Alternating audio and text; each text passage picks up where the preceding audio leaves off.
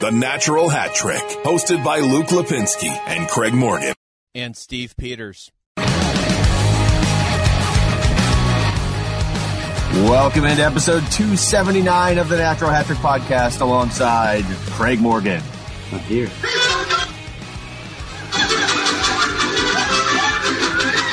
And Steve Peters. Seriously? Not only do I need a catchphrase, now I need theme music too. Like, the stakes and the bar just keeps getting raised every week. Craig, that's a lot of pressure. A lot of pressure. Somebody wanted mariachi music, which then troubles me, so. Cinco de Mayo? It was a few days ago.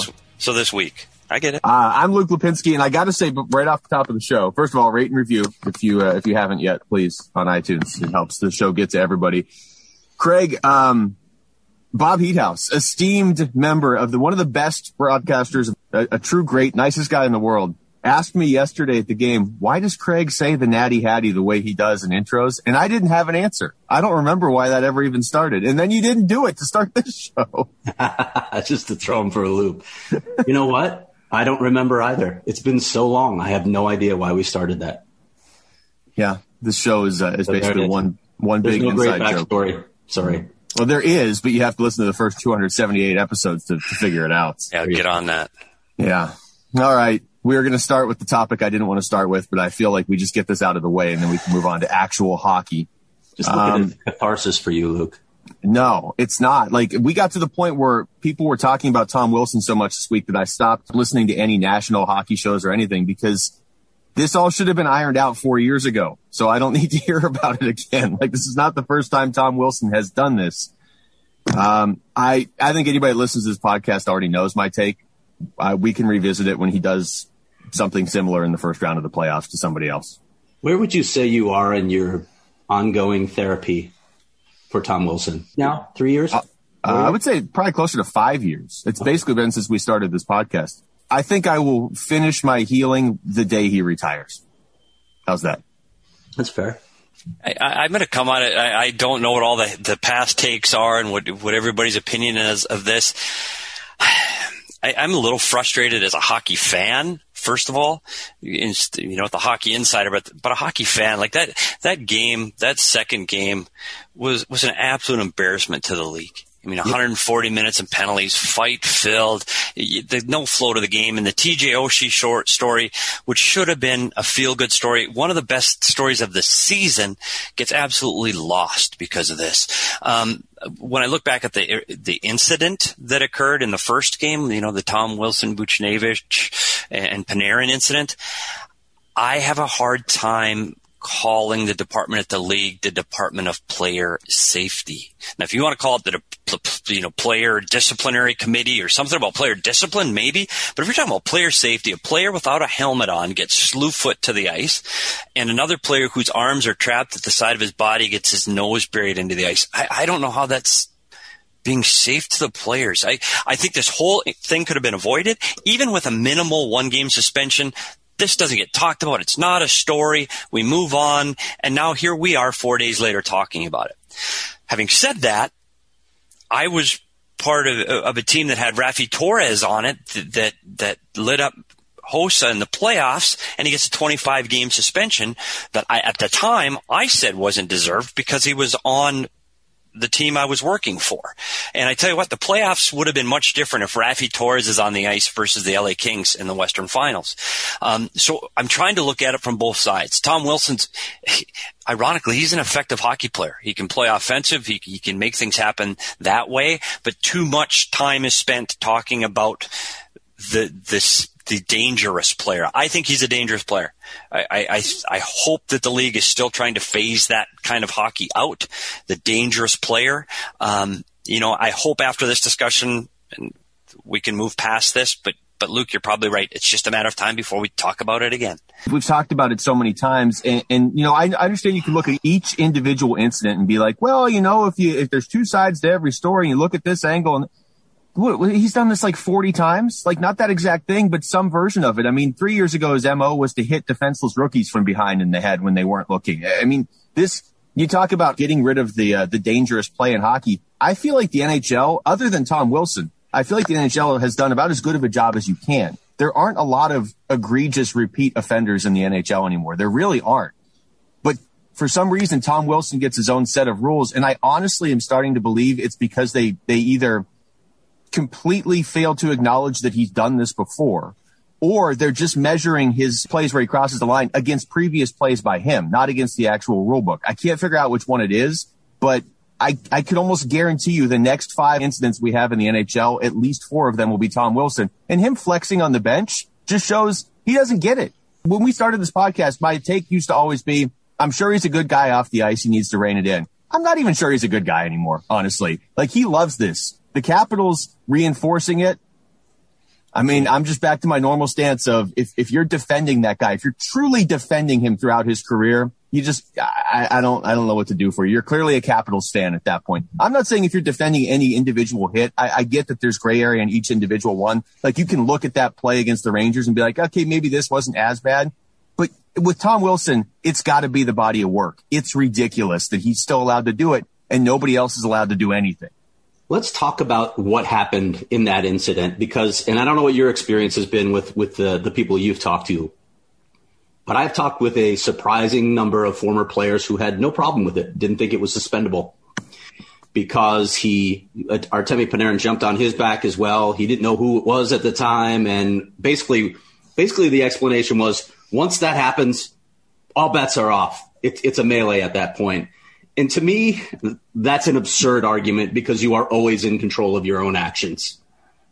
And to say that because it elevated to a certain level, anything goes at that point. To me, that's just absurd that anyone can have that argument. So I don't know. Have you guys talked to players, first of all, ex-players? I don't want to name any names because I have great respect for a lot of the people that I've talked to, but I was just stunned by the responses I got from some.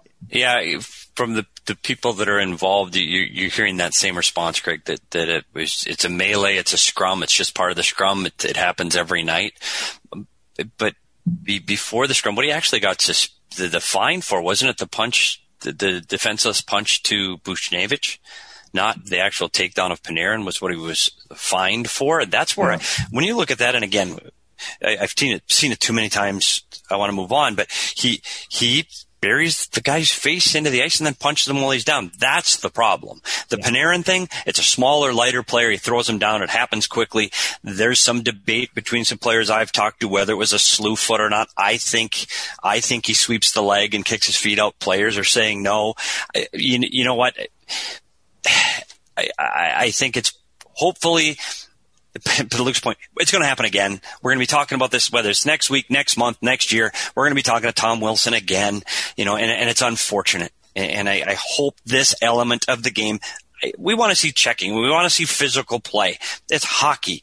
But the players that are out there to actually injure another player or dangerous players, that, in my opinion, has to come out of the game because the game has become so fast and these guys and the skill level is elevated so high now that somebody's going to get seriously injured now because of the speed of the game. And the league is trying to sell their stars.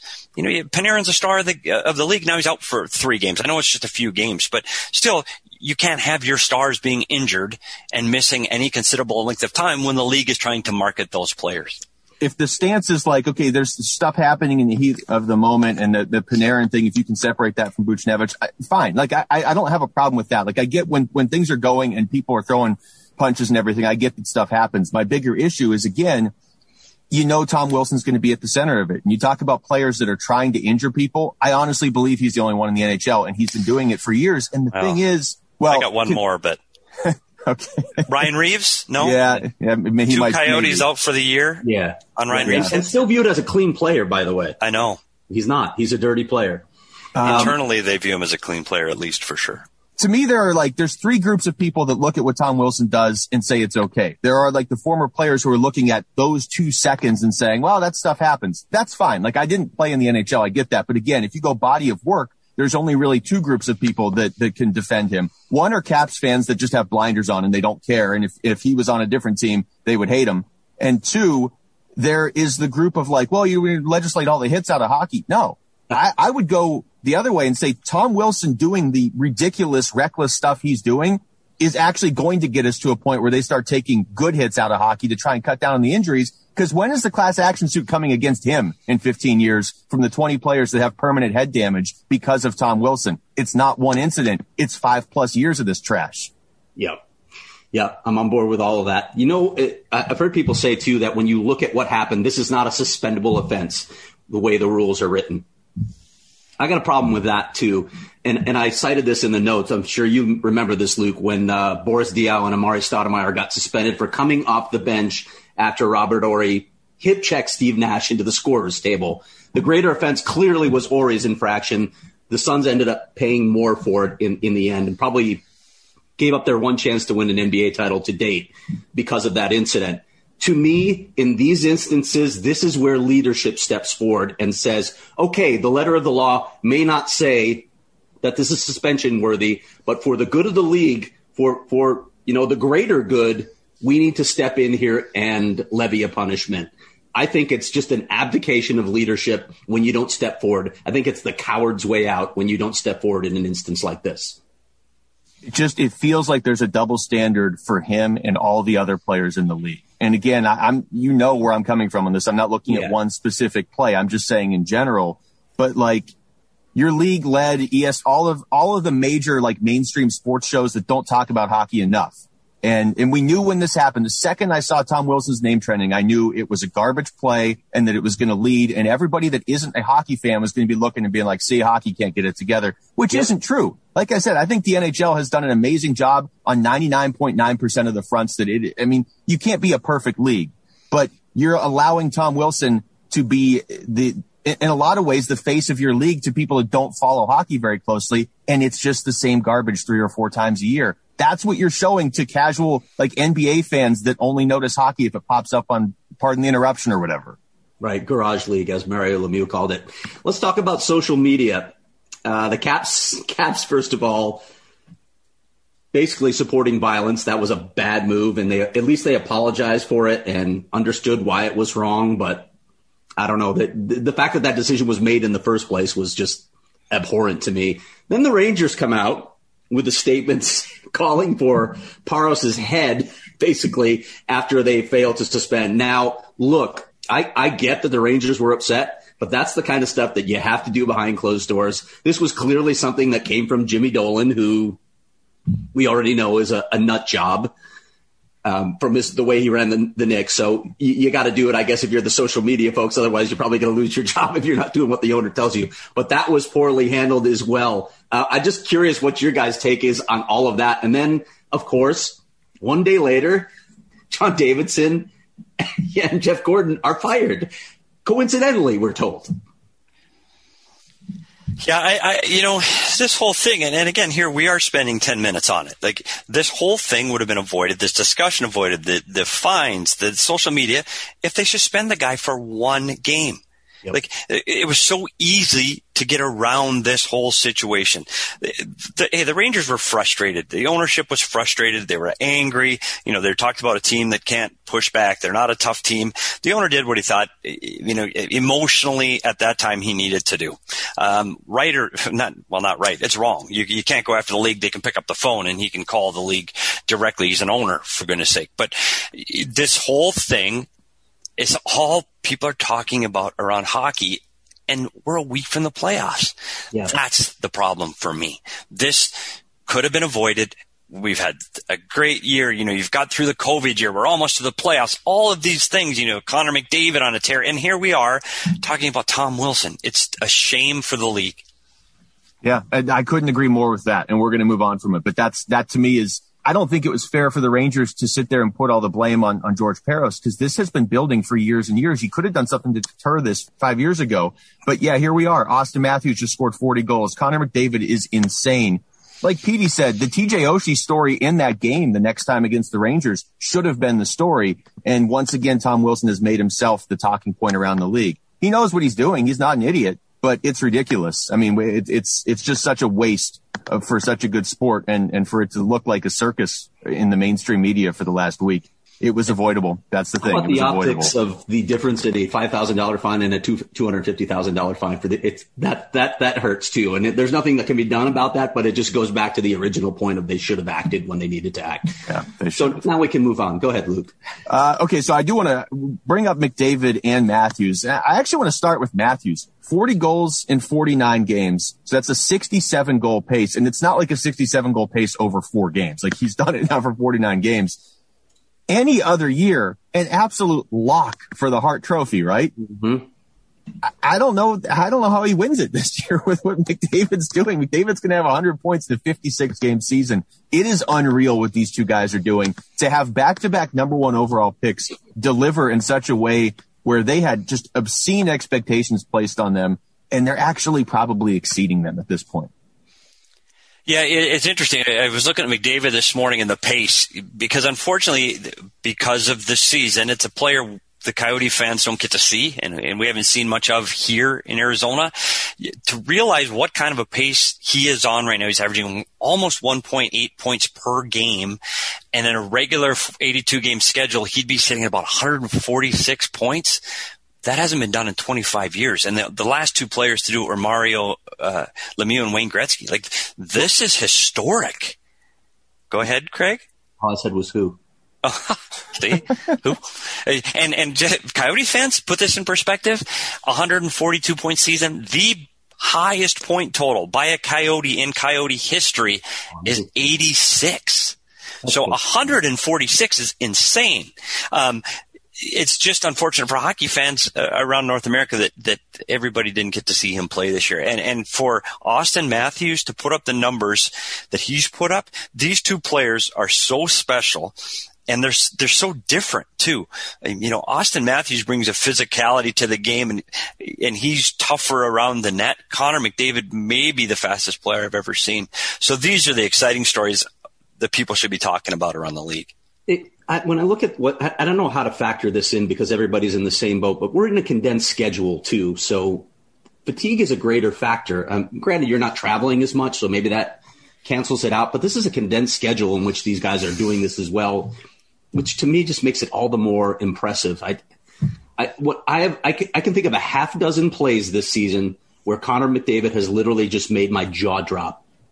I'm with you, Luke. Most seasons, Austin Matthews wins this running away, but I don't think he has a chance this year. I think the trophy is Connor McDavid's without a doubt. You know, to Petey's point, it's tougher this year to see these guys. If you are a fan of a specific team, and I think most hockey fans are, like sometimes, you know, if you're a fan of the Blackhawks, but they're not playing that night, you might tune in on, you know, the center ice package and watch a bunch of different games or whatever. This year, everybody is kind of broken up into their 4 groups. If you're a fan of a team, you're probably just watching the other teams in that division. You got to put in the extra effort to find Connor McDavid. I mean, you should have been doing that anyway. You can do it during the playoffs.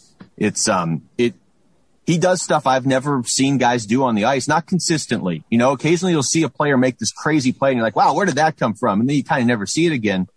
And then McDavid does it every week. It's unbelievable. And also to Petey's point, he's the fastest player I've ever seen with the puck. I heard an interesting conversation the other day on Hockey Central, though. They were like, we always have somebody we're saying that about, like every generation. Somebody will eventually come along faster than him. I don't even think my brain could process somebody playing faster hockey than Connor McDavid does. I wonder how the game can manage more speed than it's got now. To me, over the last 10 years, it's insane how much faster it's gotten. And that's where we talk about the safety of the players, too, with this speed. You make contact, physical contact at these speeds these players are reaching. That's where you see the greater incidence of injuries. I'm excited for the playoffs, and we can only hope for a McDavid-Matthews matchup in round 2 because I think everybody in the sport is looking forward to that matchup. Yeah, absolutely. We don't have the playoff matchup set. We don't have all the teams yet, and we'll do a playoff preview here in about a week or so. But we do know that Carolina won the Central, and we do know that Tampa Bay and Florida are going to play in the first round. And it sounds like Tampa Bay is going to get Nikita Kucherov and Steven Stamkos back for that series. So that, right out of the gate, that's a pretty fantastic first round series.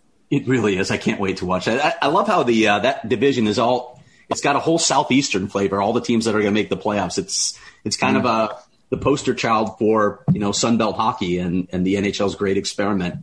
all these teams having success in those regions. When you look at what Florida, Tampa Bay, and Carolina have done this year, those are elite teams in the NHL right now, and they're all a product of that expansion to the Sun Belt. Yeah, I think that Tampa Bay is still the elite team in this division.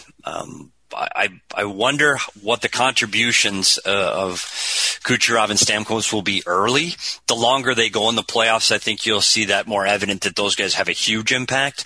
Early, man, Kucherov's missed the whole year. Like that's a hard to go from 0 to 100 in a game or two. So I think you're going to see some growing pains there.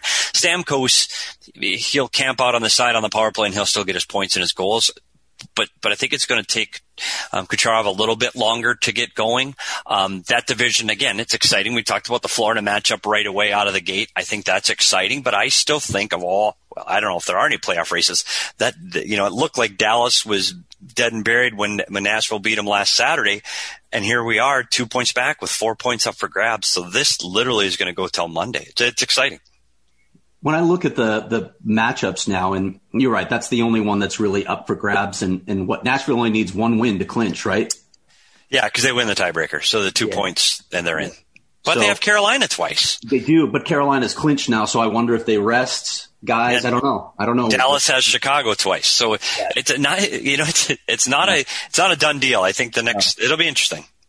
Well, I had Dallas all along, so we'll see. When I look at matchups like Carolina, if it's Carolina Nashville, that's probably the only matchup that I see in the postseason that doesn't interest me.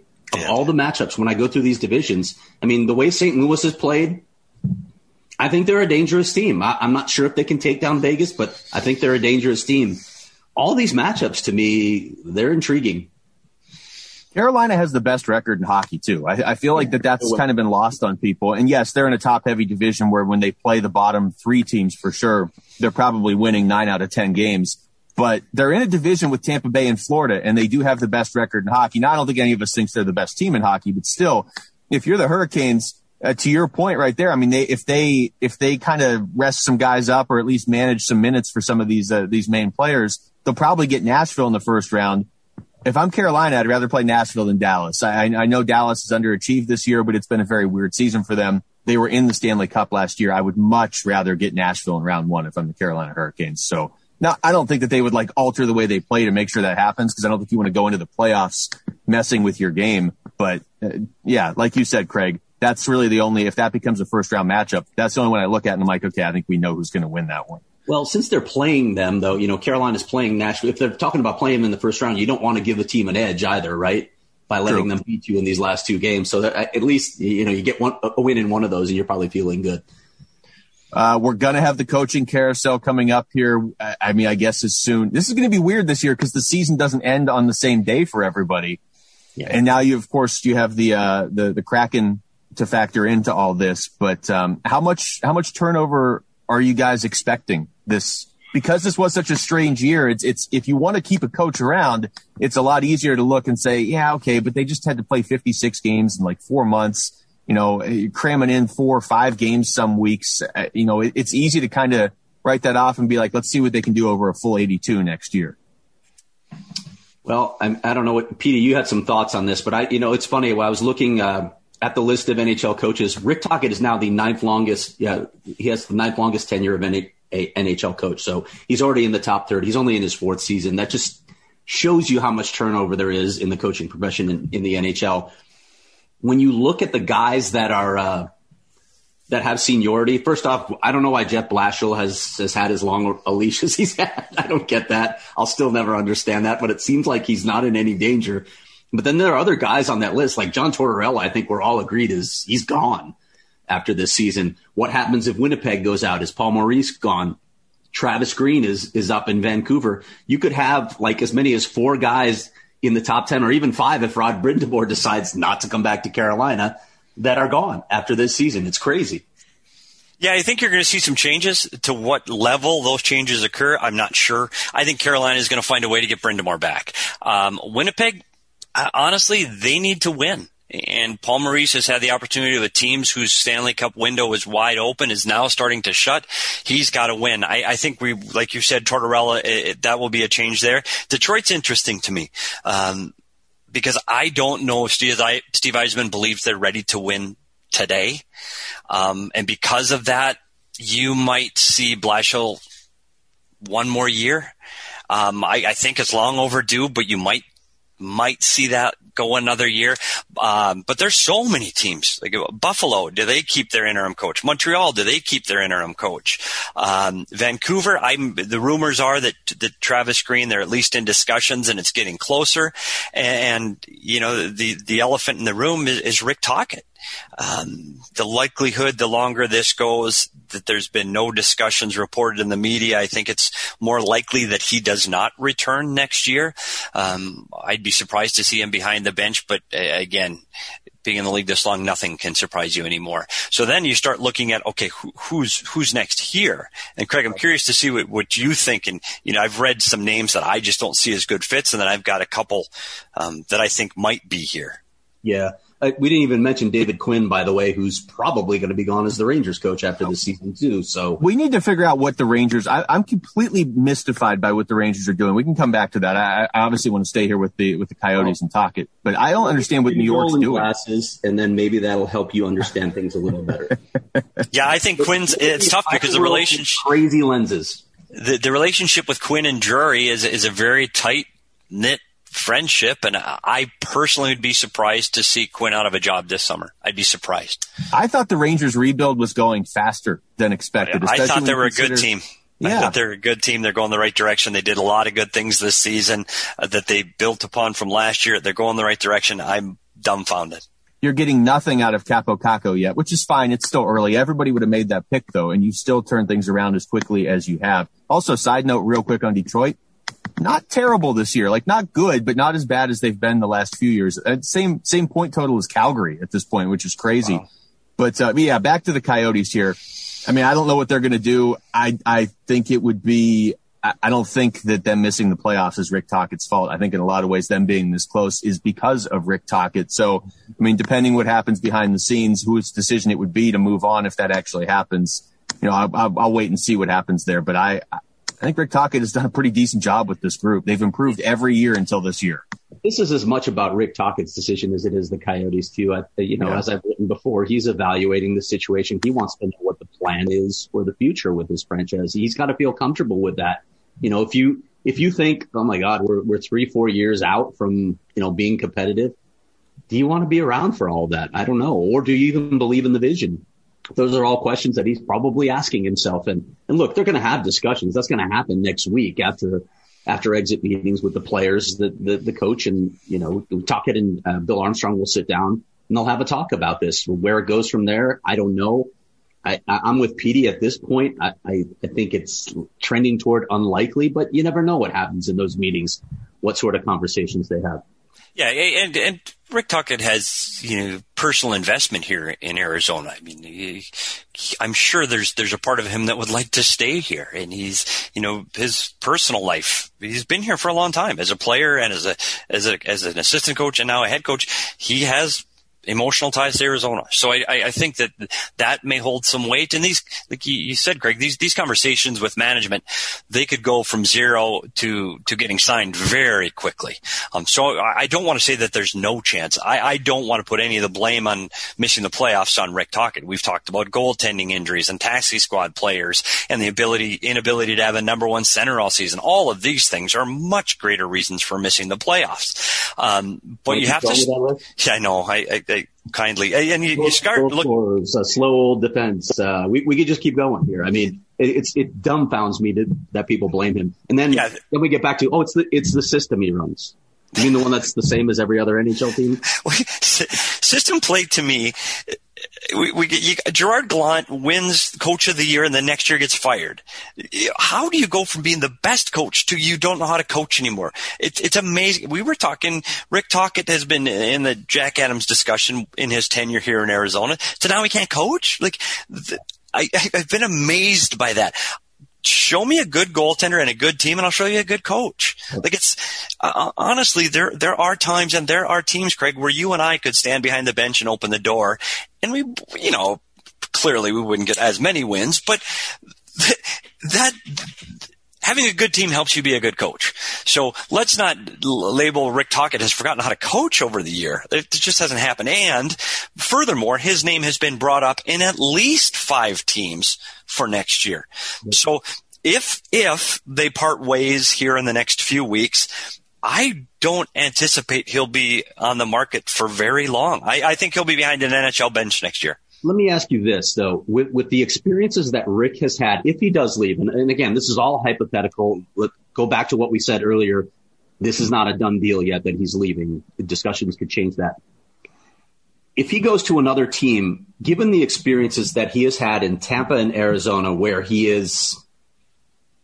hasn't been given all the cards to succeed, do you think, I don't know if he'll even have the opportunity to be more selective, but do you think he'll want to be more selective with the situation that he chooses because of that? Or will it just come back to there are only 32 of these jobs in the NHL, so you got to take what's available? It's honestly a little bit of both, because and again, it's my personal belief that he will have more than one team to choose from this offseason. I believe there are going to be several courting him. I just have that feeling.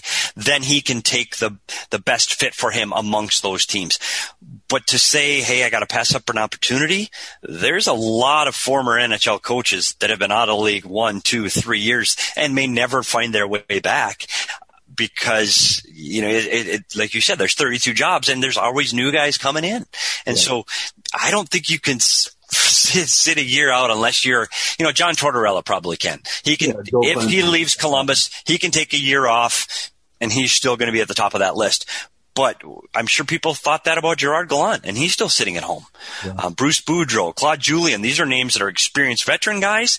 They'll come up in Arizona. I do not see a guy like that here in Arizona. I don't see an experienced guy here. Yeah.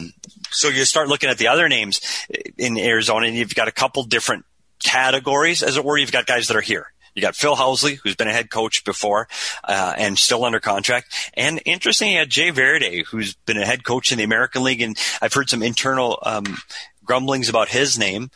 Then you've got the group of St. Louis Blues connected people that are attached to Bill Armstrong. And the top of that list for me is Mike Van Ryn. Yep. I think he was an assistant coach in St. Louis, won the Stanley Cup there, was a head coach with the Arizona Coyotes minor league team in Tucson. So he has some head coaching experience within the organization. That's who I have as the top of the list. I think he'd probably fit in the right price and budget for a Coyotes team. He can grow with their young players. So I think that's the most likely of the choices. But St. Louis, you got to look at 2 other guys that are out of the league. Kirk Muller, who was at St. Louis with Bill Armstrong in 2014. And then you've got Mike Yeo, who was in St. Louis for 3 years. Both experienced head coaches in the NHL and fighting to get back to that head coaching job again. And then lastly, you bring in that group of assistant coaches that have been head coaches, Todd Nelson, Dave Hackstall.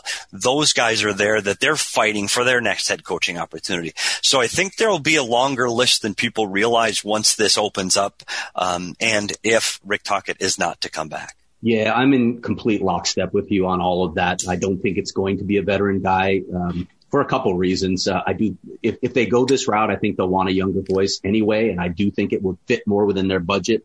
I think you have to look at the St. Louis connection. So Van Ryn is definitely on my list. I think Jay Verity could be as well, a little less experience. The way this process will work, though, is they'll identify a bunch of candidates, and I think it's going to be Brian DeCourt, again, who's the guy that's going out and identifying all those candidates. They'll whittle it down to a list. They'll probably get the 5 guys that are on their list. They'll whittle it down to 3, and those are the guys that they'll interview that they really consider seriously for the job. This will unfold over the next week to 10 days. I think the next time we get together, we'll have a clearer idea of what's going to be going on. It is interesting if you just look at the list of NHL coaches that have been with the team that they're currently coaching. Since before 2017, it's 6 guys. And to Craig's point, one of them is Jeff Blashill, who's the 3rd longest tenured coach in the NHL, which is insane when you consider how bad Detroit has been, whether that's been his fault or not. I mean, it's crazy that he would have more staying power than most of these guys. If it comes down to this, if Rick Tocchet isn't here next year, given the fact that coaches don't last that long with one team in the NHL, are you guys good with a less experienced younger head coach stepping in considering this team's core, is still relatively inexperienced and younger? I think so. It's got to be, the credentials have to matter. The ability has to matter. It's not just that he's a young guy that can relate better to the players. You still have to believe in the ability of the coach. But yeah, there's some logic to that. Look, I've heard some internal discussion that some of the players maybe would like that voice. They want to, I think some of the players want to be able to play more with the puck and not play dump and chase. We can talk about the logic of that, given the let the players pick, though. Players to carry the puck through the middle of the ice. Yeah. But maybe that will be something that will spark those guys. I don't know. Yeah, I think you'll see a situation here where the coach will grow with the team. I think it'll be a side by side move, and again, that's why I go to Mike Van Ryn, who's had some of these players when they were in Tucson, and so it's a familiar voice to them, and I see them growing together to be a competitive team in the future. That's what I think. I think bringing in an experienced, older NHL coach right now would be a bad move for this team. I think going younger and I think that makes some sense. Yeah, there's some people that have asked if John Tortorella would come here, and I don't. That's not a fit. No, yeah, I don't see it. It's a fit for media. I'll say that. I would love to have him. So I could talk to him. He's just one of the best quotes that the coaching ranks have ever seen. Okay, so the Coyotes are going to miss the playoffs. They were eliminated this past week, and that means they've only made the playoffs once since 2012, as Craig puts in the notes. I mean, and last year was obviously a different year. I don't take it away from them. They beat Nashville in that series to get there. But now that you look forward with this group, who exactly are you building around, and how quickly can it be done? Because I do think there are some pieces here, and it's tough because we haven't seen what Bill Armstrong can do yet. But I think depending on what options are available to him, I think you've got some pieces to build around, but you've got to obviously be very careful how you do it so that you're not doing this rebuild again in 2 or 3 years. Having a piece like Jacob Chychrun with that contract and the potential to be a top 10 defenseman within a year or two. I know I mentioned this on Twitter and people are like, well, we heard that about Oliver Ekman-Larsson a few years ago. Well, A, Oliver Ekman-Larsson a few years ago was very good, and B, they're not the same player. So it really doesn't matter. If you have a guy like Chychrun signed through 2025 on that deal and you can sprinkle in pieces around him and you have good goaltending, I don't know that this necessarily has to be like a 5-year rebuild like some people are thinking, but you've got some work to do. Yeah, I mean, Jacob Chychrun is clearly the piece right now. He's the number one piece that you're building around. You mentioned goaltending. I don't know what the goaltending is going to look like for this franchise. Even next season, I don't know what's going to happen. But when you look at some of those other pieces, I still think they're going to try and re-sign Connor. Well, he's an RFA. I think that they're going to sign Connor Garland. I think he's going to be with his team. Michael Bunting is a UFA. I think they will try and re-sign him as well, but people have to be careful with Michael Bunting. I'm not saying that he can't sustain what he's doing, although I don't think he's going to be on some like mid-40s goal per season pace. I don't think he's going to sustain that.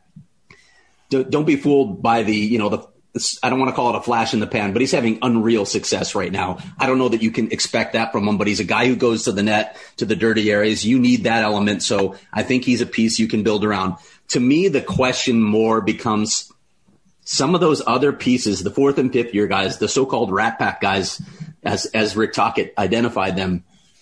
What do you do with guys like Clayton Keller, with Nick Schmaltz, with Christian Dvorak, who was playing well earlier in the season, but really dropped off in play over the last 2 months despite a short resurgence here? What do you do with those guys?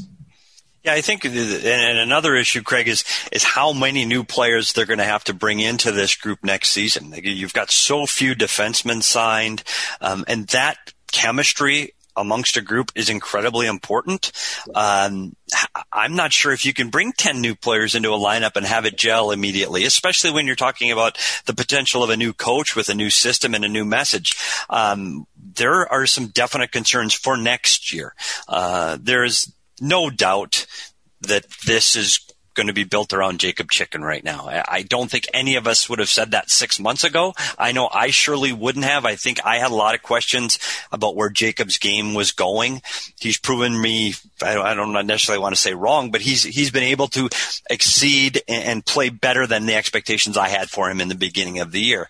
Having said that, defensively, he's still going to have to get better. For a guy his size to not be more dominating in the defensive end is a concern for me. I think he can grow. I think he can learn. I think he could be better there. But his game still has room for improvement. Offensively, we see what he can do, but he does need to improve on the defensive side of the puck.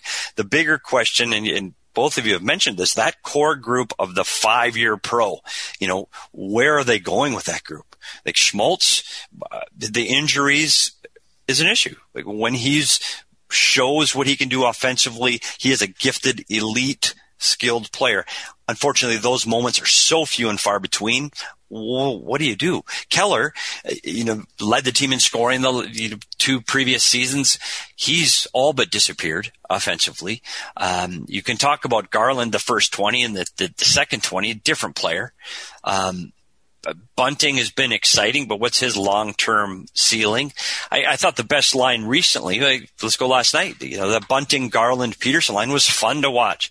If I'm a Coyote fan and we're not going to win every night, put those 3 guys on the ice, let them work hard and drive the net. I can live with that. So I think there are some pieces that will be improved upon, and they'll be okay, and they're going to work hard. The window for them making the playoffs again, gosh, they're moving divisions to the Central, so their travel is different. They've got teams that are in different playoff windows next year in the Central, with Minnesota increasing where they're at, Dallas, St. Louis. Chicago is a team that's getting better. I'm not sure when they're back in the playoffs. I don't know. I got to say it. I don't know when they're coming back to the playoffs. And right now, you're looking at the second longest playoff drought in hockey. Is the Arizona Coyotes, second only to the Buffalo Sabres. Yeah. I mean, they made it last year, so that it wipes it out technically. They made the playoffs last year. But, yeah, I know what you're saying. Yeah, had it not been for for COVID, they would not have made it last year either. And this is not going to be a playoff team next year. Can you even move some of those core pieces, Petey? Are you able to move a Schmaltz contract or a Keller contract? We keep saying those contracts are unmovable. Honestly, I don't know. There are some teams that are going to have some cap space. We talk about the tight cap, and I know that that's a real issue. But there are teams that are going to have some room, and can they look, Detroit, New Jersey, Ottawa, Buffalo, Arizona, Boston. There's teams that have a lot of cap space. Do they feel that a Nick Schmaltz or a Clayton Keller gets them over? I don't know. And furthermore, I think will be interesting to see who they expose to the Seattle Kraken draft. Is Clayton Keller a guy you expose, knowing he probably won't get picked up? Having said that, maybe he does. I think they will try to move all those contracts. I think there is no one off the table. I won't say no one. Chychrun's not going to get traded. We've heard Barrett Hayden is probably not a guy that they want to trade either, but I don't think there's any contract there that they wouldn't be willing to move, from OEL to Keller. Would you expose Keller? I mean, is that a good strategy when you're looking at the expansion draft? Maybe you're not wed to any of these guys, but is that a guy that you would expose? Look, Seattle's probably not going to claim him. That's the thing. So you're going to come down to people like we just said. We're going to come down to Bunting and Garland and Krause and those kind of players, which you might lose, or Keller that you probably won't lose. I've changed my thinking on the expansion draft almost 180 degrees. I said there was no chance they'd take a goalie from Arizona. Aiden Hill's played strong. He's young, and they're going to need more than 2 goalies in Seattle. I might change my tune. I might not be too surprised if Aiden Hill ends up going to Seattle. It's an interesting thought, though, on Keller because, you look at his numbers from year to year, and they're not bad.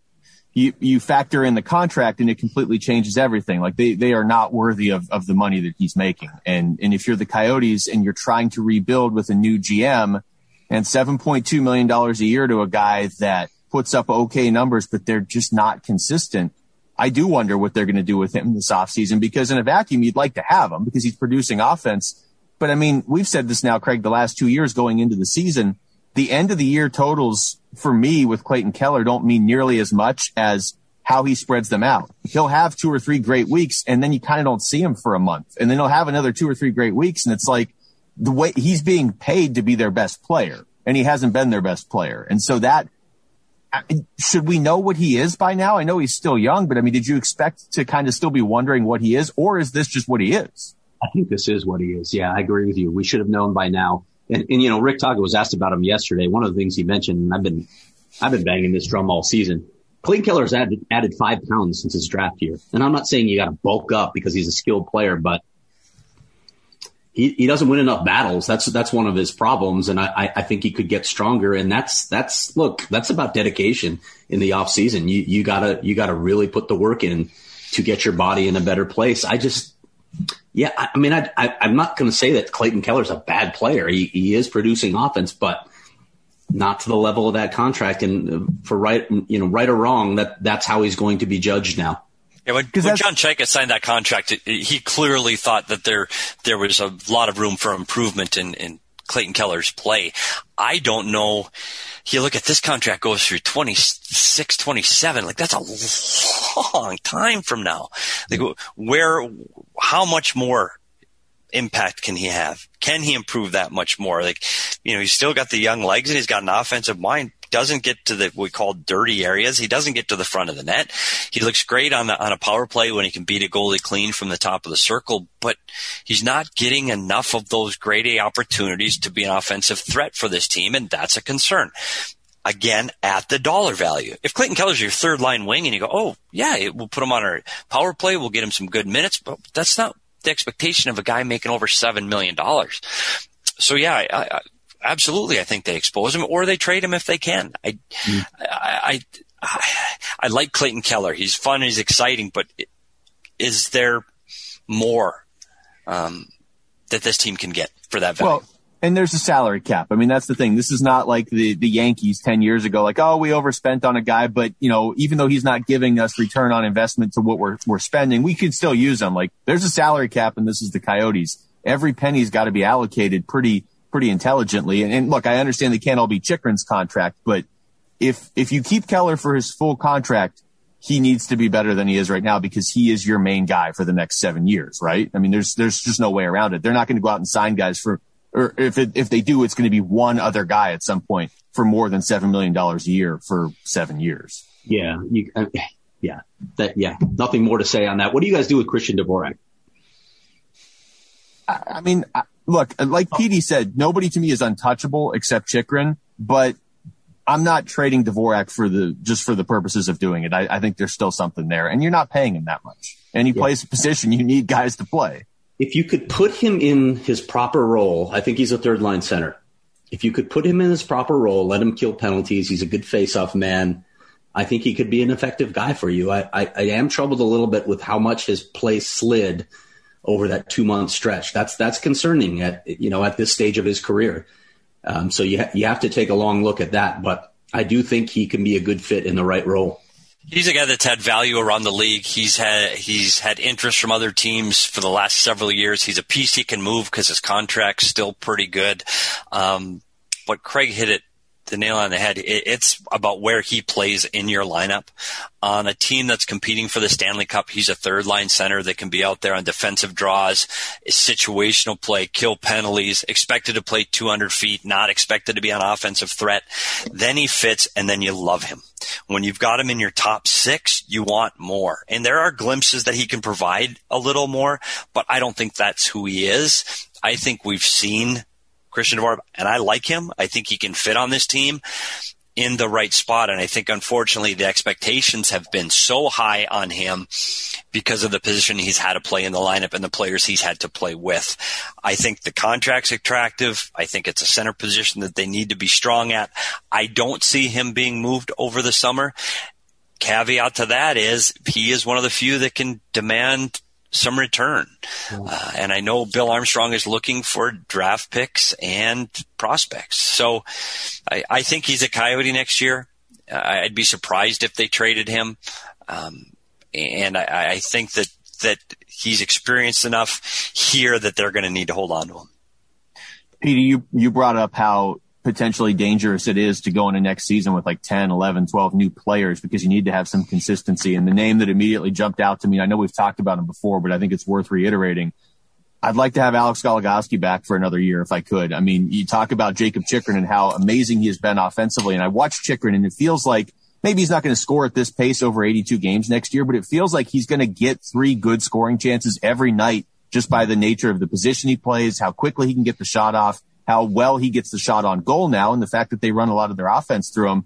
But yeah, like you're saying, defensively, he still has room to grow, and I feel like he's in a better position to do that with Goligoski out there. So I don't know how much Goligoski is going to want, or, if he's going to want to go somewhere else, if he's going to get a huge offer. But in a vacuum, I'd really like to have him back for at least a year.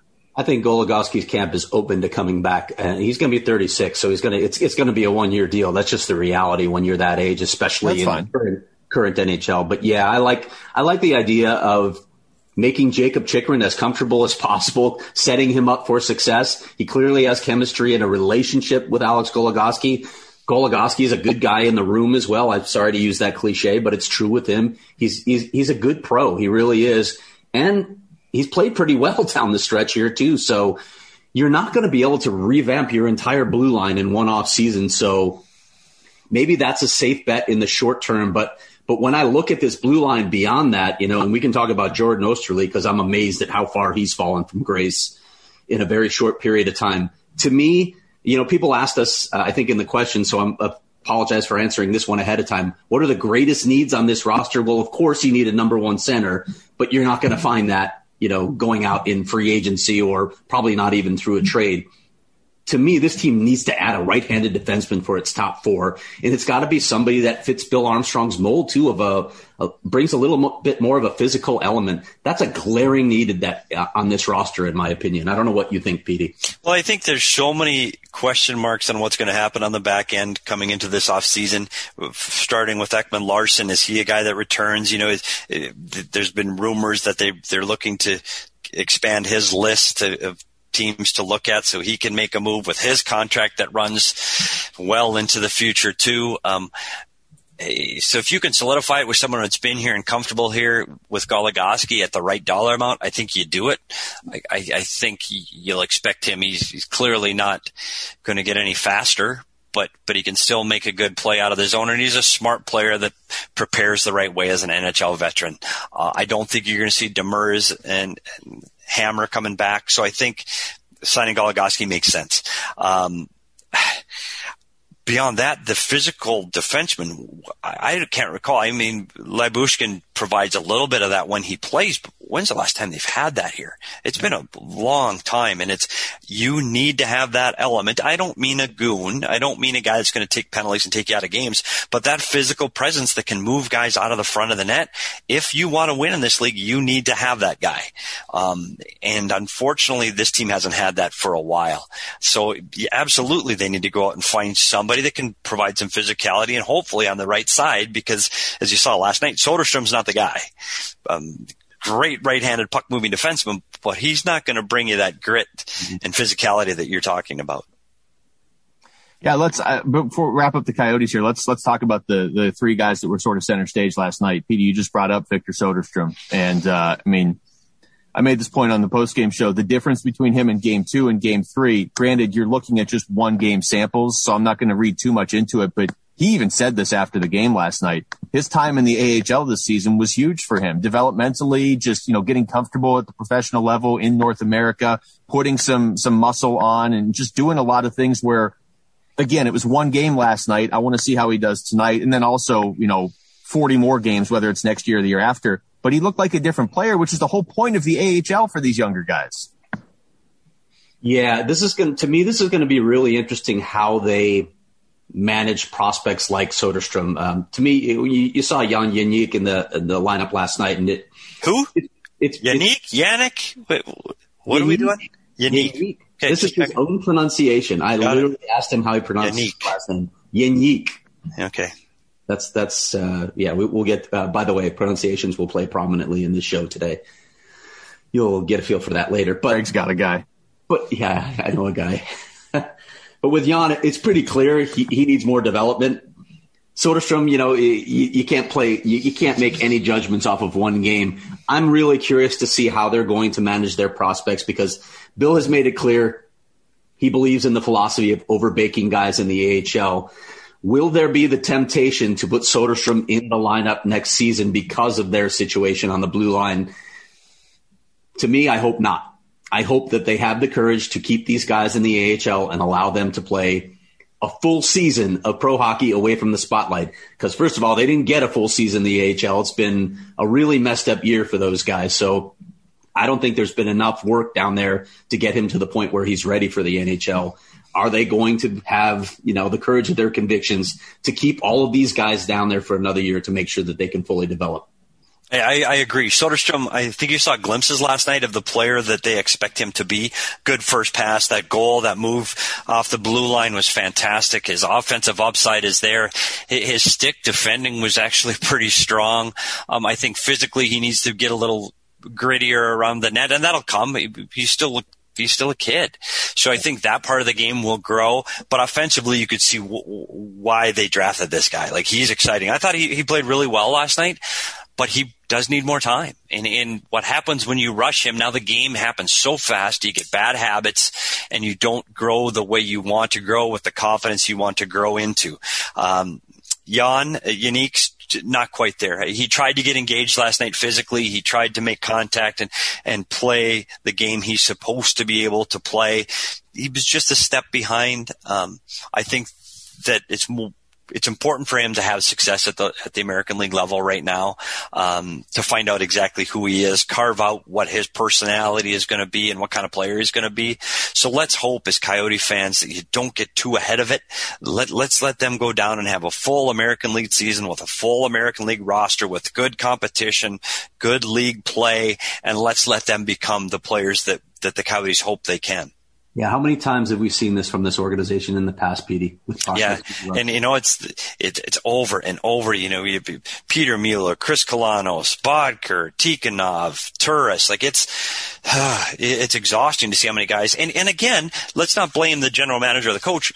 Unfortunately, sometimes they needed to put 20 guys on the ice, and those guys had to play. There was no alternative other guys pushing those guys down to the American League. They had to put them in the lineup.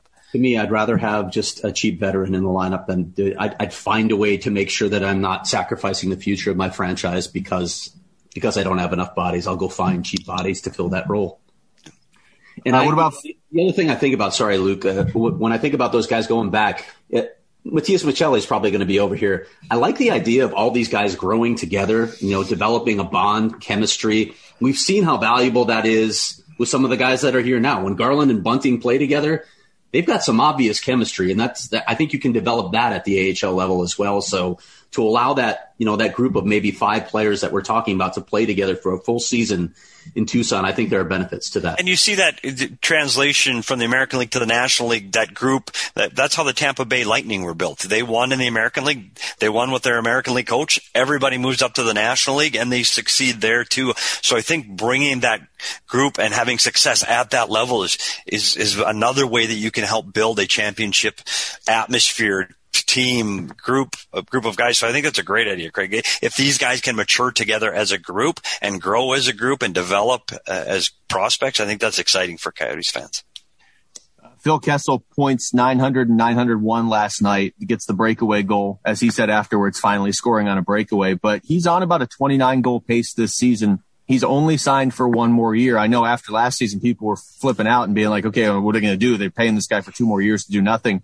He has this season made last year look like the outlier, because if you go for his career over all those years at Pittsburgh and Toronto and Boston, there are a couple 34, 37 goal seasons in there, but there are some 23s and 24s.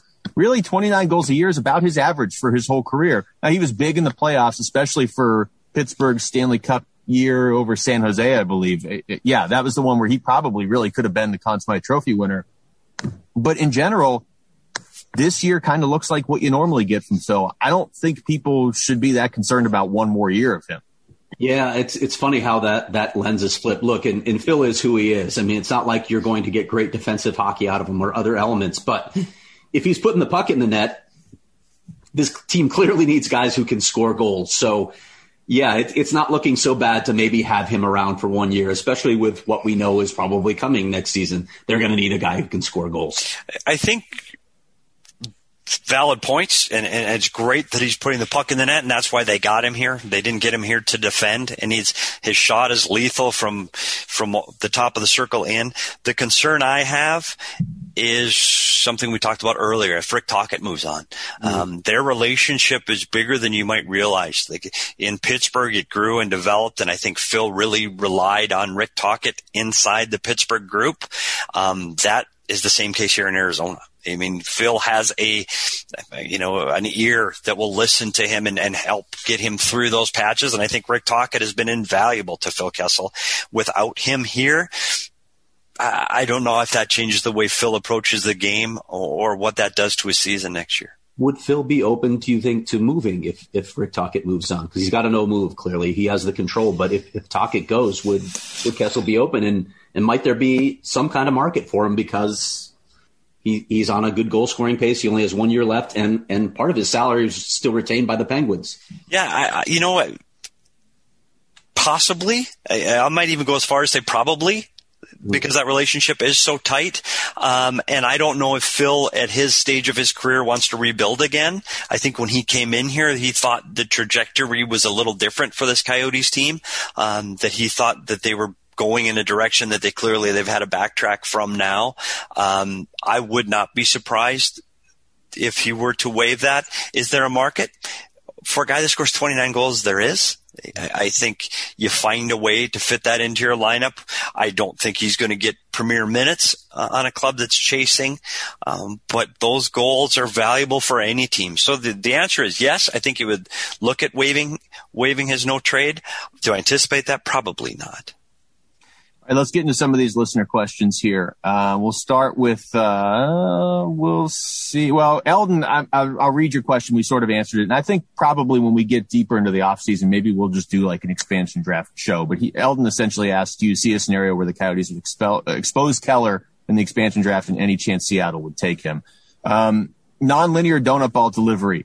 The Kings have a ton of rookie talent in the pipeline. The Ducks have a few good prospects and acquired some more through trades. What the hell are the Sharks doing? Of the California Suck Trio, they seem to have made the least progress in a rebuild. I didn't know California Suck Trio. That sounds like a band from like the 60s or something. I don't know that the Sharks actually committed to a rebuild as soon as those other teams. I just think they're at a different stage. Doug Wilson has always been one to retool a roster and try and make it competitive. When you look at the overall success of the Sharks, I know they haven't won, but they've been a pretty competitive team for most of recent history, but I think they're just a little behind those other two teams when it comes to retooling and heading back north. Yeah, it's a different makeup, and I think unfortunately they've got some talent it's older, on the older side. You got Burns and Carlson and Marlowe. They're on the end. They're clearly on the tail end of their careers. So I think they're not on paper. They're not as bad as people may think. I mean, they're not that far away. There's some young speed there. I'm curious to see if they do finally make a change in the general manager position there in San Jose. It might be coming. I wouldn't have said that a year ago, but I think it's getting close to making a change there. This team clearly isn't on the same path as LA and Anaheim with the young, high end talent. But once they can move some of those older pieces and experienced pieces, I think you'll be surprised at how quickly they come back. How do they move them, though? Yeah, you're right. You're right. And that's why they're kind of stuck where they are. Yeah. Brent Burns is signed through 25. He's already 36 years old. Yeah. Erik Karlsson is signed forever.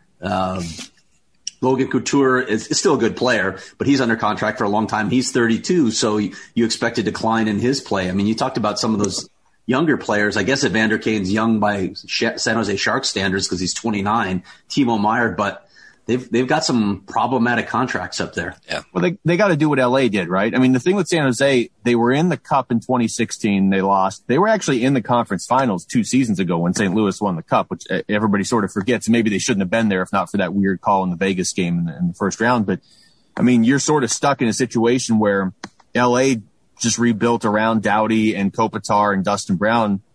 That's kind of what San Jose has to do, right? They just have to say, okay, well, Brent Burns, Erik Karlsson, Logan Couture are going to be here for a while. We have to retool around that. And you're right. They really haven't started doing that yet, but they probably need to start doing it now because we've seen them now 7 times. We'll see them again for an 8th time tonight. They have some games where it's like, oh, okay, they got Kane, they got Hurdle, like these guys can do it. But then you see other lines go out there, and you're like, this is not an NHL line that San Jose is running out there. Even Mark-Edward Vlasic is signed through 2026. Yeah. I was looking at a list somebody had put out of the worst contracts in hockey, and they had Vlasic up there as number 1, which it might be a little extreme, but he is signed for a long time. Yeah. Okay, let's go with Jeffrey Travis Twyman. Personally, I love OEL. It sucks how much the fan base has turned on him, but it's clear he hasn't been the same player since his mom's passing and Tippett leaving. Who knows what the real cause is? That said, I honestly believe it's time for a split. He needs a change. Do you have thoughts? Well, who's the coach next season of the Coyotes, first of all? Is that the change that maybe makes a difference? I don't know if it is. When I watch OEL play now, I just think he's declined as a player. And the game has gotten so much faster around him. Can he still be effective? Maybe. I think he can be. He's got that huge contract. But here's the other side that I guess I don't understand from OEL's standpoint. The ownership group made it pretty clear they didn't want him last year. So when you get the feeling that a franchise doesn't want you, why do you stick around? Yeah, I think, Craig, that's exactly the problem here with OEL. I think it's time to move on. I think for both the organization and the players' sake, I think it's time to move on. It's unfortunate. You go back and look at the film of Oliver Ekman-Larsson when he was playing on the power play with Keith Yandel, and you're like, oh my goodness, this is an unbelievably talented player, and we've got him into the future. We're so excited. You know, he can go in with a bigger player into the corner and still come out with a puck. Offensively, he's gifted. He's got a little grit to him, and it just disappeared. And I know people have a hard time believing things away from the rink can affect your performance on the ice. But if you go to work every day and you've got other things on your mind, it's hard to perform at work. And I don't want to give him excuses. I still think he's a talented hockey player. I just think to get his career back on track, one, I don't think he can be the captain anymore. And I know people might not want to hear that. It's time to go somewhere else where he's not the guy. He's not the captain. He's not the franchise leader in goals, points, games, all of those things. He just needs to go be a player. I still think there's some good years in those legs. I'm not sure anybody's willing to bite that contract. And that's the biggest concern here for OEL. They might have to eat some of that money. I wonder if they'd be willing to do that. But yeah, and I don't even know if he's willing to move. I mean, it's something that I'd like to explore this offseason. Yeah. I don't know if he's the guy that, Craig, he loves it here. Yeah. He loves the city. He loves the franchise. This is the only thing he's ever known as a professional hockey player. So it is difficult for him to say, hey, here's a list, and to have to do that last summer or in the off season was difficult. And I think that was an awakening for him. And I think some of that's reflected in his play this year. I think he was disappointed. So, I think there will be a list. Can you move the contract? I think we'll see over time. It's only 29 too. I mean, and I get what you guys are saying and what our listener said too, of like, maybe he does need a change. I don't know, but I mean, he's only 29. I find it hard to believe that he's just, that this is who he is now as a player. You know what I mean? It's not like we're talking about a guy like you're talking about Brent Burns before. His contract's going to end when he's like 41, 42. Okay. Well, then there should be a downslide there. But if we're talking about the slide OEL's been on, it's really been since he was like 26. That's way too young for that to happen. So I do wonder how much of it is just like, I don't know. I feel like something needs to change, whether that means him leaving or, like Petey said, maybe just, let him just be a player. Although I don't know how you take a guy's captaincy away and not basically really mess with his head. I don't know, but we'll see. We'll see. Dangle Snipe Belly writes in, should a willingness to physically stand up for your guys be a component of the captaincy? And should every team want Tom Wilson or a likeness of him on their team? I don't want to get back into the Tom Wilson thing, but I hate the argument that people make of, well, everybody would love him if he was on their team. That's not true. I hated Matt Cook when he was on the Penguins. And as much as Rafi Torres was nice off the ice, I didn't think the Coyotes, I thought he hurt the Coyotes at times, like those playoffs. If they would have had him against the Kings in that series, I don't know that they win that series, but it's a much different series if they have Rafi Torres on the ice and he took himself out by being reckless. No, most teams wouldn't want a Tom Wilson. And also, guys can score when they're on a line with Alex Ovechkin. Most NHLers can do that. I don't think you need a Tom Wilson to succeed in 2021. Yeah, I don't know if you need that physical tough guy element anymore. I don't think we're getting back to the era of having guys that drop the gloves off faceoffs. I don't think that's where we're headed. I believe in protecting your teammates. I don't care how big, how small, what your role is on a team. I think that's every man's job. Now, as a captain and you're wearing a letter, absolutely you need to physically engage when someone is either, going after your goaltender or your better players. You need to be involved. I'm not a person. I don't love fighting in the game of hockey, and I know I'm the odd guy out, and people at work are always, that's what the fans want to see. I never liked two tough guys shaking their head off a face-off and going, hey, let's fight. It drove me nuts. That's a fan engagement thing. Now, if there's a bad hit or somebody goes after my goalie and then there's a fight, that's where fighting belongs in hockey.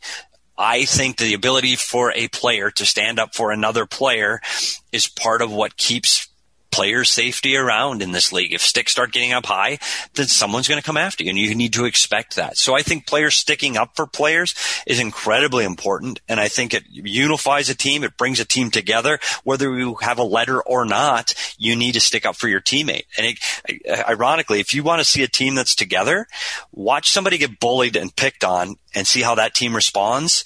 If they're right in the scrum getting involved, that's a tight team. If they skate away and go, he's on his own, I think those are the areas and the teams that you have to get concerned about their unity. Yeah, that's a good way to put it. Every team doesn't need to run out and sign a bully. Every team you need to be able to defend yourself. And you're right. That's a huge component of not just the captaincy, but just generally leadership on your team. And it's a great sign that team, the successful teams are playing for each other. They're not all looking ahead to where they're going to be playing next year. Caleb, what is the one thing this team has to add this offseason? To me, I already said it. I'd love to have a number one center. That's not going to happen. So to me, you got to get that physical element on defense, preferably on the right side. Okay. Yeah, we've been talking about a number one center in Arizona for how long? As long as I can remember. So clearly, when the coaches and management go in at the end of the season, this is exactly the exercise they go through. They put a roster up, lines up on a board and say, okay, let's start filling the lines of the guys we have and what are our needs. And I guarantee you the two things Craig just said, a top line center and a gritty right-handed defenseman are right at the top of the list inside that room in a week. Michael, your personal favorite highlights of this season? Ooh, that's tough. I got to go with, you know what, when you talk about early in the season with the two big comeback wins over Anaheim, down 3 goals in the third, I think that gave you an idea of the ability for this team to put up numbers on the board, and that they had something that other Coyotes teams haven't had, and that's the ability to come from behind. To me, that was the brightest moment early in the season. I'm actually going to do a story on this, so I'm going to hold off on rattling off things. But, Jacob Chychrun's hat trick is one that comes to mind, and then seeing some guys get their first goals like last night for both prospects was cool. And then seeing a couple guys who had waited a long time to get their first goal of the season, like Lawson Krause and Christian Fischer, that was pretty cool too. Yeah, there was that stretch late March, early April where the Chychrun hat trick was in there. Like Petey, like you're talking about, the two come from behind wins. I think they were down by, so coming back huge on Anaheim twice. And then what did they have? 4 hat tricks in 9 games, right? I mean, they had 4. That's absolutely insane. That's got to be the highlight of the season, that stretch right there, because you just don't see that. Let's see. Todd writes in, should fans accept teardowns, i.e. the letter to fans from the Rangers 3 years ago? I personally am a firm no on this one. I don't think you should accept repeated teardown over and over and over again, but right. I don't know. I mean, new general manager, I think if you want to get long-term success, I think you probably have to accept it to a certain extent. I don't like the idea in today's NHL that a teardown has to be like, well, we'll see you again in 2027 when we're competitive. Like I'm not making stupid moves to try and be kind of competitive right now. I think in a way that's what set the Red Wings back so far, because they kept trying to sneak into the playoffs and extend that streak a few years ago. But I don't think a teardown in the NHL has to take years and years and years anymore, but you do have to commit to it for a year or two at least. I'm glad you brought that up, because I don't think it can take that long anymore. When we look at the prime of players now and how how much shorter that window is than we actually thought. Like when you look at primes now, like guys that are past 28, they're not in their prime anymore in the NHL. So if you say, yeah, we're going to go 5 years down the road, well, what does Jacob Chychrun look like in 5 seasons? Is he still the piece that you're building around? You need to have this. I think you have to have it a 3 to 4 year plan at most. You got to be able to retool in that period. And it's tough when you don't have a first round pick in the upcoming draft. It's much harder to get that done, but I don't think you can have these long windows of rebuilding anymore in the NHL, or you could just be in an endless spiral. Yeah, I think what you're seeing now is you talked about speed and skill several times today alone. Like that's how the NHL is drifting. So you need those 22 to 26-year-old guys with fresh legs. And last night we were saying the most exciting line was the Garland, Bunting, Peterson line. Well, that's young legs. And you talked about teams. Ottawa, look at their young talent. They're a team that's, in the basement looking at last, but the future's so bright. Anaheim, with their list of players that are on the precipice of becoming something great. I think fans have to recognize that there's hope. I don't think when you say a teardown, I think the difficulty is when you're in between all the time. And unfortunately, I think that's where the Coyotes have always fallen. Where are we? Are we rebuilding? Are we going for it? Or are we changing plans midstream? I think that's the difficulty. If you can see, gosh, we got a lot of young talent. Our American League team's on the verge of winning, and we've got some really talented players coming. I think fans can go, okay, that's fine. I can believe if there is hope. The problem is when you don't have the prospects or the draft picks or the guys coming up, that's where fans get really frustrated. And you talk about rebuilds, that's all baseball is. Like hockey hasn't reached the levels that baseball. Teams are 30 games out, 40 games in baseball. Like they have no business trying to win this year. They completely dismantle. That hasn't happened in hockey. I think you're right. The turnarounds and the ability to get those young players ramped up quicker. I think you're looking at 2 and 3 year windows, not 5 and 6. I would also just add this too. I am all for the rebuild, and I think this is essential. Where you got to stockpile draft picks to it's draft picks, prospects, whatever. However, the Coyotes are going to approach this, whether they're going out and trading for established prospects that they have had their eye on in a different team system or whatever. However you're going to do it, that's obviously the centerpiece to a rebuild. Banking on getting the number 1 or number 2 pick is not the centerpiece to a rebuild. That will keep you in that routine forever. Sitting there and being like, well, I don't want to be good this year because it'll give us a better chance to win the lottery. No. That to me is not a rebuild. That to me is, at this point, is just a cop-out. The rebuild is go out there and get prospects. And if that means your team's not going to win as much that year because you want to make sure you develop them the right way or whatever, so be it. But trying to angle everything for a top 3 pick, A, we've seen it doesn't work for certain teams. And B, it's so risky. And every number 1 pick isn't Connor McDavid or Austin Matthews. Although I would take Connor Bedard in 3 years if he's going to be available. Yeah. Booper, do you think this rebuild will be as painful as the post 2012 teams were? I think we've already kind of addressed that. All right, Craig. No, by the way. Yeah. Those are painful. 2014-15 was as painful a season as I've ever had to cover. You look at the roster going into some of those games and you have no chance. At least you got Martin Erat at the trade deadline. I remember Erat was the last guy I interviewed that year.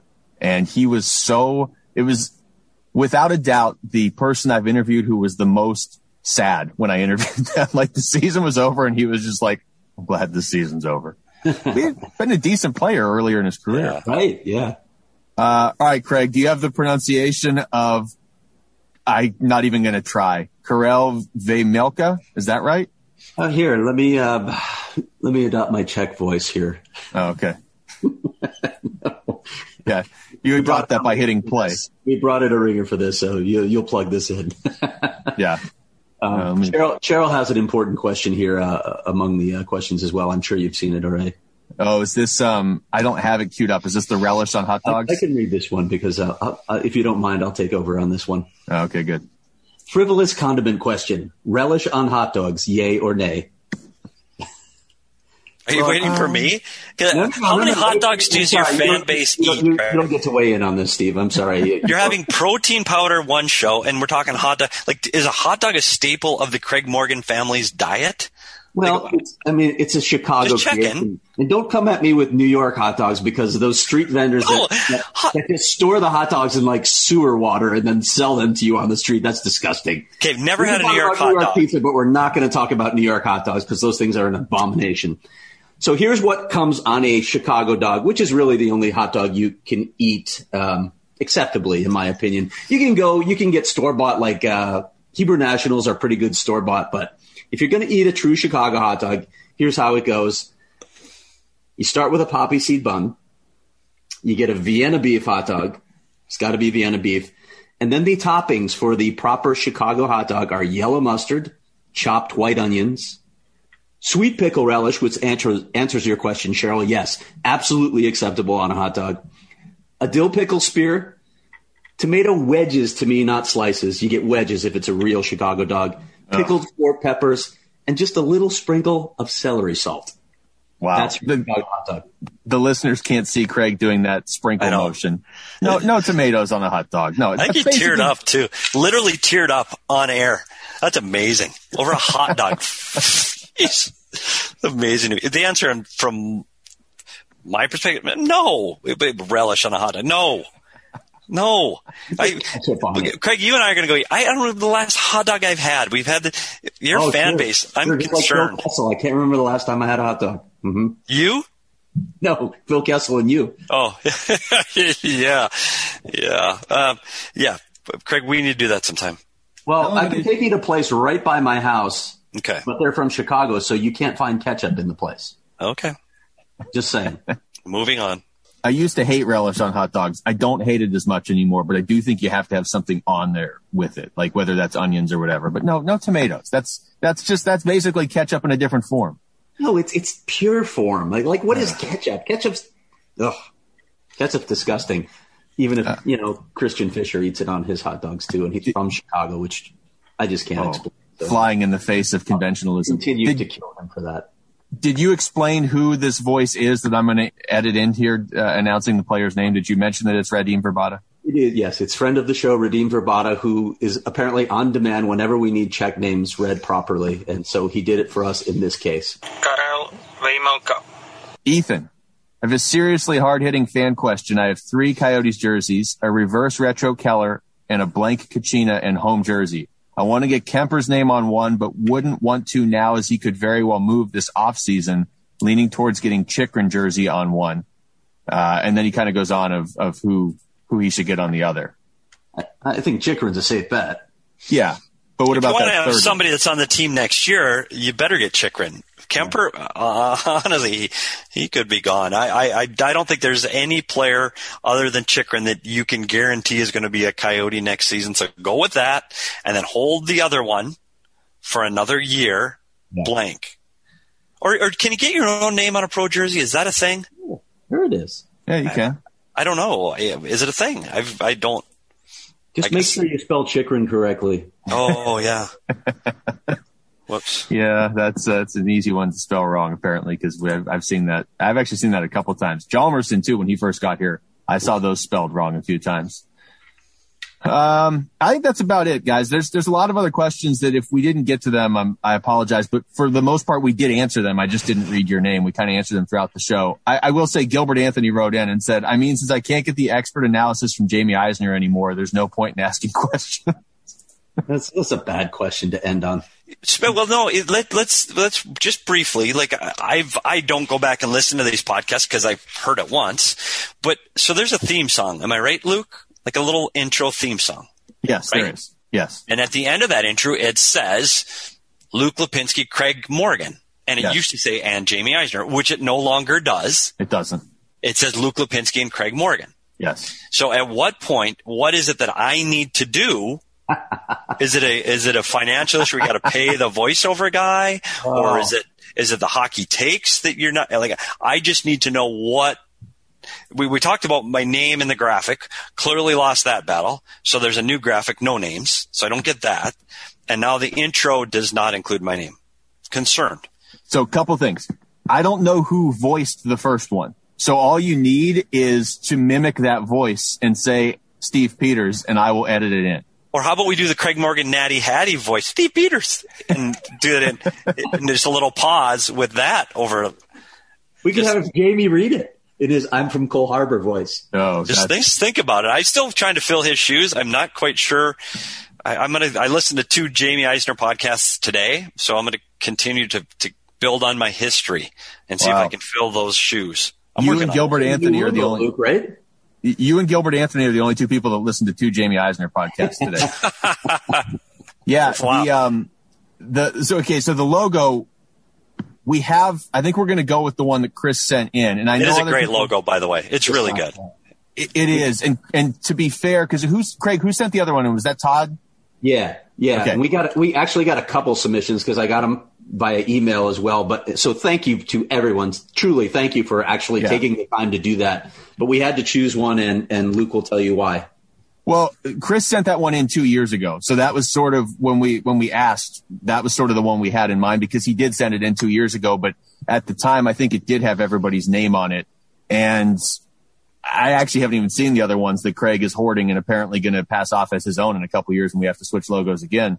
But the one from Chris, that was the one that we saw. Honestly, I think he sent it in 2018 or 2019. And so he resent it in there. So now we have it. I just wanted to make sure we could use it. We can put the names on it, but Petey, as you saw, it's spaced out so perfectly. I felt like it looks great. Cluttering it. Yeah. It's a really good logo. And those that are listening, they clearly know that we're all here, Luke. So I'm fine. That's true. I figured no names. It's like the Yankees don't wear names on the back of their jerseys because it's not about the individual name. Exactly. All right. And Petey, you didn't have a mystery for us this week. Usually you come in with HP. It's Saturday. And by the way, Craig, can I start getting paid by the hour?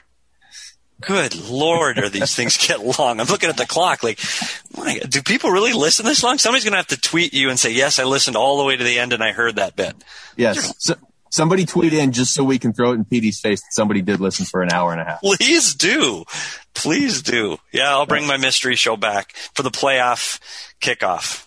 All right. I like it. All right. That's going to do it for us because it has been an hour and a half. So for Steve Peters, for Craig Morgan, I'm Luke Lipinski. Thanks for listening to the Natural Hat Trick Podcast.